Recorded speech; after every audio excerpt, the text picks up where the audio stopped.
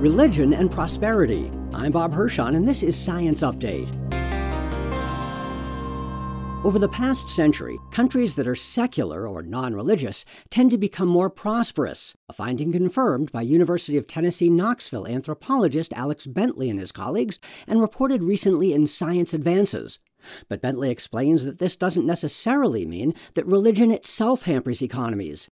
He says the data suggest that the culprit is intolerance. Tolerance of other people can encourage migration, and it's also in the 20th century was a factor in the inclusion of women in the workforce. So, there's half your population that's obviously going to have a big impact on GDP. He says that many highly religious countries are also intolerant of new ideas, and that can affect education. Bentley says it's most likely these qualities that prevent some religious societies from becoming prosperous ones. I'm Bob Hirschon for AAAS, the Science Society.